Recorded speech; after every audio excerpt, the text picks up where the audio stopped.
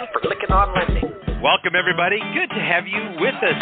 Welcome to Licking on Lending, a weekly mortgage market update providing up-to-the-minute information on interest rates, loan programs, and hot industry news, all related to the mortgage industry. Brought to you by Transformational Mortgage Solutions. To participate in today's program, our guest call-in line is 646-716-4972. And now here's your host of Licking on Lending, David Lickin. Let's begin. Folks, I'm excited to have back on the microphone with us Russ Anderson, and joining me is my co-host, Mark Hale. Mark, thankful that you're here. Thank you for joining in. Glad to be here, David. We've got a good guest here, Mark. He's a part of our team, and we're thrilled to have him be there as a team member on the TMS team. And his name is Russ Anderson. We met him through Jack Nunnery some years ago, or some months ago, I guess. It's over a year ago, I think we met, Russ. But you're well known in the banking circles because of your background and some of the things you've done. Now, we've covered some of that in the past, but you started saying that you touch what no one else wants to do. Talk about that a little bit. And first of all, welcome to the podcast again. Good to have you back. Thank you. Yeah, I've been in the banking business for 30 years, but 15 years ago, I started focusing specifically on the mortgage banking world from the Treasury management perspective. And when I got into the business, I think I used to go to the secondaries and the nationals and tell everybody, I believe I am the only Treasury management person at this conference. And that lasted for years, probably a decade. And so I focused specifically on the needs of the independent mortgage bank and what they need out of their banking relationship beyond the warehouse lines and beyond the MSR financing, but what else the bank could do for them to smooth their business. Most of what I do is on the margin and isn't a big mover, and consequently, it's ignored by a lot of these guys. So we try to focus a little on that. Okay, good. So I think let's define Treasury management. When somebody says Treasury, sounds like you have to have a whole pile of cash because that's a Treasury and we're barely getting by. We have enough money to operate the business. So for those people that might not understand what Treasury department is or a Treasury management function is, explain that to I would say the smaller, not less insignificant, but the smaller independent mortgage banker. What is a Treasury? What is a Treasury department? What does a Treasury manager do in the most fundamental sense? Yeah, it's a fancy way of saying cash management. Really, it focuses on I've always said it's really simple. There's three things you have to look at.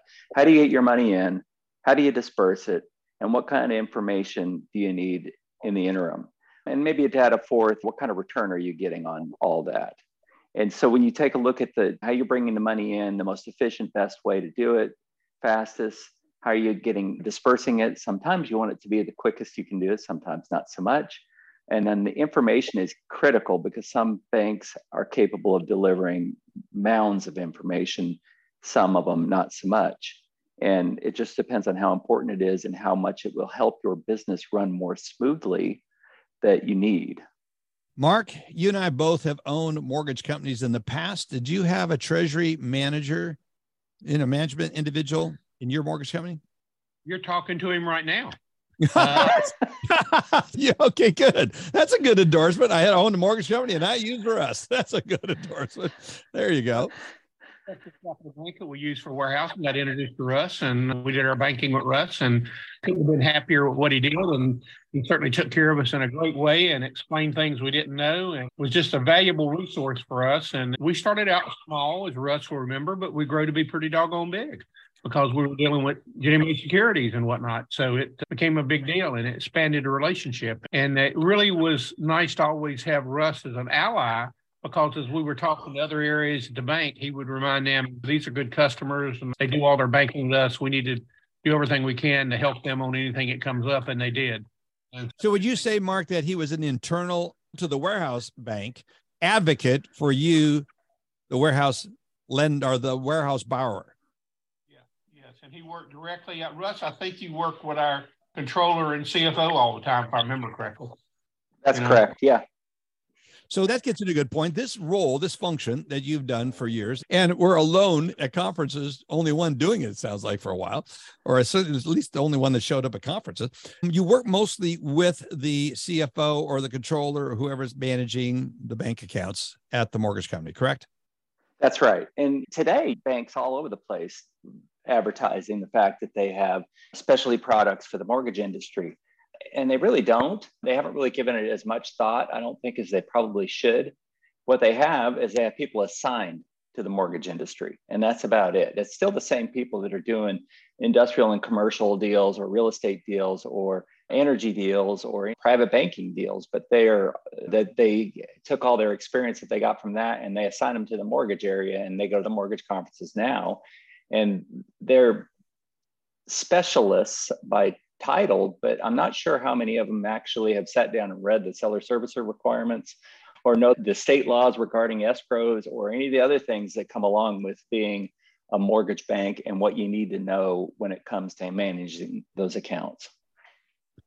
That's a good point. I think you're raising the point, like reading the agreements. I think that's the most fundamental thing. You have a tendency to get approved. You take that approval, put it in a drawer, and many mortgage bankers are more interested in originating the next loan than going in and reading what is their responsibility is in that relationship and how to handle the various accounts.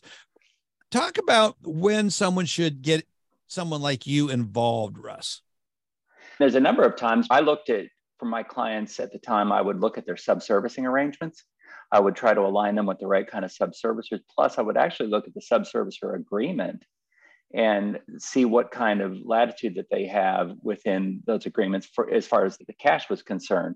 I also reviewed it for claims and things like that too for them, but that was a side gig to just help them out. But when they're looking at changing their servicing or bringing their servicing in-house is an even bigger time to take a look at it. Because if you're going to bring your servicing in-house, that's a big task, and most of them underestimate it greatly. That, and if you're unsure about your bank, and if you're getting the right kind of deal with your bank, or you're considering just changing banks, I've seen a rash of people using RFPs for banking services. And I've read a lot of these RFPs, and they're poorly done. They ask the wrong questions, they provide the wrong information, and it leaves banks in a bad position to answer well, and it leaves them in a position of not getting very good answers. So those are all important areas. And I swear, I think somebody put on a seminar that told all these mortgage banker controllers and CFOs that they need to go out for RFP if they're considering changing their banking relationship. And they're all doing it now. And I never used to see that before, but the RFPs are bad. Bad in the sense that they're poorly written? Yeah, they're just asking the wrong questions because, the advisors that are telling them to do this aren't giving them the right information. Then maybe they gave them a template or something. I don't know what it is, but the template doesn't fit the mortgage industry. Mark, when did you recognize the need to have someone like Russ in your business? Was it as soon as you formed it? Was it somewhere along the journey? Give our listeners some insights. It was part of the opportunities that were offered to us by Texas Capital Bank, which we started to do with them. And we started out thinking we were building a system to sell to people service loans and decided to be a servicer, started getting our approvals. And we did that. We needed to have credit lines, warehouse lines, and other things in a banking relationship. And that's when we reached out. And the value add of Russ was right out of the gate positive, because what happened is Russ could tell you what you couldn't do, what you could do, and if you did it, how you should do it to do it most effectively, et cetera, and got everything. And we were like a fine-tuned machine. Russ, I don't remember us having any major glitches on everything. I remember everything running extremely smooth. That's the way you want it. You don't want to know what you don't want to know, and you just want it to run smooth. And Russ is one of those guys that makes sure he crosses the T's, dots the I's, and make sure that's happened. So we couldn't have been happier with the relationship. We had the situation when you look at the way a mortgage bank operates, and they do things because that's the way they've always done them a lot of times. And you come in there with a fresh set of eyes from the transactional perspective and say, why are you doing it that way? There's a better way to do it. And a lot of times people just don't know that. There was times in particular with Mark's company in particular where they were issuing a lot of cashier's checks where they really didn't need to. And we smoothed that out a little bit. There's still some counties out there that required us to send them to them, but we whittled that down to bare minimum, and that reduced costs for them quite a bit. And, setting up the accounts the proper way and making sure that we had the right titling. For example, a Ginnie account has this very specific title you're supposed to be putting on it, as does now the Freddie accounts, which is a whole nother story. But a lot of banks just don't realize that because, again, they haven't read the seller servicer agreements. They don't know specifically how it's supposed to go. And we did. There are fractional CMOs, chief marketing officers. There's fractional CFOs, chief financial officers. Is there room for a fractional money manager, treasury manager, and treasurer? A treasurer?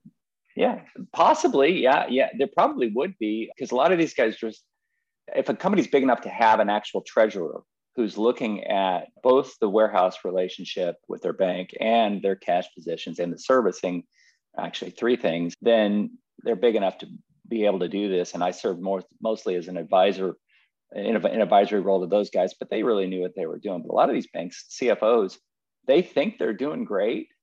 And then when you get in there and start digging through it, and it could be better, and you start showing them some different ways, then that usually for a bank, that'll win the relationship. But they don't have somebody sitting around just looking specifically at that stuff. And yeah, that's a possibility.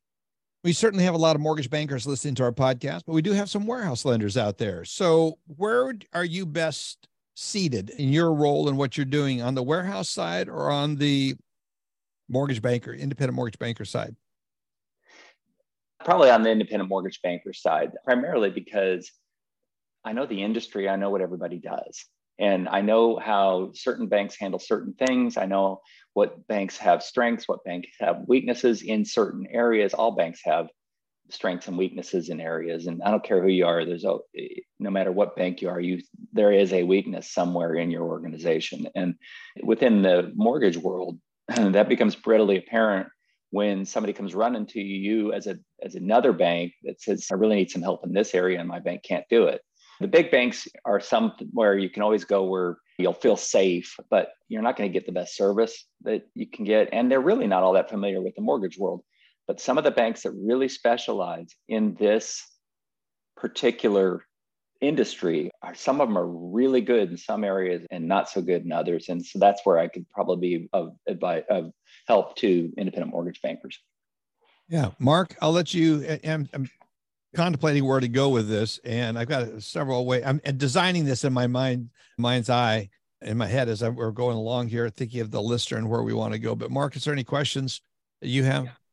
Your program that you had at Texas Capital when we did the work with you was a relatively new program from what I understand, but you had really expanded it and you were Johnny on the spot as soon as we had a relationship, reaching out to them and whatnot. What do you think are the top couple of things that mortgage banks or mortgage companies don't focus on when it comes to their treasury management function, and they should be focusing on it? Part of it is that the whole risk return reward, when they're looking at their relationships with the bank, most of them are eager to go out and just jump at the best rate that they get from whatever bank gives it to them. And a lot of times most of the times that's not the smart thing to do. And same thing with the RFP process, when they're going out there asking for bids for their services and they award it to the low cost provider, that's probably not going to be the best match either. That's a really good point. Yes. So when they just go out for the highest rate, have they looked at the bank's balance sheet? Do they know whether or not that bank's going to be able to return those deposits back to them when the time comes? Have they asked themselves the question, why are they above market when they get that rate? Because that was one of the things that I would bring up a lot is XYZ Bank is offering you that rate. Do you have any idea why they're paying you way over Fed funds, which is the way they fund their bank? Why wouldn't they just go to the Fed window and borrow that money rather than pay you more for it? And the answer sometimes is because they can't go to the Fed window. You just have to ask those questions when you're doing that process. And a lot of times mortgage banks don't think about that. They think about, just give me the best rate, whether it's the lowest rate on my warehouse line or the highest rate on my deposits. And that's a bad way to do business. And a lot of times with the treasury professionals at these banks, they think they know it, but they really don't. The mortgage world, they know what they do, but they don't know the intricacies involved in where a mortgage bank can get in trouble. Just a little thing, for example, when you're processing a deposit, you go through a clearing account into the escrow or the P&I or T&I account, and Ginny has a window that it has to be done by. And oftentimes the banks have no idea that money's got to be moved inside of 48 hours. And you can make sure that the consumer who is really worried about their mortgage payment is tracking tag that they put on with the USPS to see when the bank actually received it. So when the lockbox receives their payment, they think, okay, the bank's been paid. Well, that may be when they picked up the mail, but they didn't process it for 24 hours. And then maybe they had a problem in processing it and it takes another 24 hours to resolve. Next thing you know, they're beyond the 48-hour window and in violation of Virginia rules. Okay. So it becomes an issue when the banks don't really know what the requirements are. And it's up to the mortgage bank to hold them to the standard, because you're never going to get the banks to have that kind of level of understanding. And we did, because we specialized in it. And we were small enough to where we had an entire team specialized on it, especially trained on it. We knew what we were up against, but a lot of times some of these other banks just really don't have an idea. And some of them are so big, you couldn't change their process if you tried. Every time I've introduced you to the clients I have, how many have introduced you? 4 or 5 of them? Mm-hmm. They all start out their statement saying, I think we've got this covered pretty well. But to a certain unhurt to have a conversation with Russ. Yet, how do you get, what's the compelling aha moment? Where can we go in this interview, Russ, for the compelling aha moment? They go, oh, no, I'm not sure we do that. You see what I'm trying to get to? I want to say, haven't you two heard, like, you've talked to different ones? Yeah, I think we got that. I think we're good. Great. It was nice to meet you, Russ. Good luck. Goodbye. Don't call us. We'll call you. And I'm disappointed like that, because I think that's a universal. Yeah, we've got this. We've got this. And a lot of people do not. Yeah, I think a lot of it is that they have it covered to the extent that they feel like they need to have it covered. And again, it's not a big profitability move on anybody's part, right up to the point where something goes wrong and it has a serious negative impact on what's going on. The failures of the banks are a clear example of that. When that happens and suddenly money's locked up and you're not delivering to the agencies, or you're not able to receive consumer payments, or any number of things that could happen in that situation, that's when it costs a lot of money if you did it wrong. It's almost like insurance that way. You don't really need it until you need it. Yeah, exactly. You don't need life insurance until the person who was in supposedly good health drops dead, or you don't need insurance until all of a sudden your house caught on fire and you're done. Yeah, exactly right. What have you found to be the most successful way to discuss this service that you offer to whomever you're talking to? It's interesting you asked that, David, because honestly, when I talk to them about it, I get a lot of what you just said, which is, I think we've got this covered. And you don't want to press the issue too much with them, because you're not going to question their professionalism or their abilities. But honestly, I think having a second new fresh set of eyes take a look at how you've arranged these things is not a bad idea. No. Take a look at the account titling, take a look at your account analysis statement to see if you're getting a bad deal. And a lot of them have. I've seen mortgage banks that get analysis statements that it's just straight off the shelf pricing. In the mortgage world, there's certain things that matter in pricing on the account analysis statement, which is just an invoice for bank services that you get when you're in an analyzed account at the bank. And they don't spend a lot of time really looking at those things, because if it's not hitting the bank account with a debit, they don't care. But they would care if suddenly, instead of having a debit, they were getting a credit in there. And that can make a difference on the margins. But the only time I ever used to hear from people was when that debit number was huge and they wanted to figure out what they could do to mitigate it. And I could show them lots of different strategies on how to do that. Russ, do you offer a free analysis of someone's bank accounts to determine if your services if the lender would benefit from your services?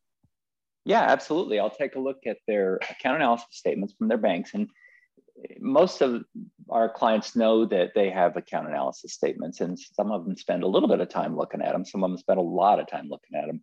But I'm happy to give a free look at them, take a look at the full account analysis statement from their bank and pour through it and give them an assessment on where I think they're at.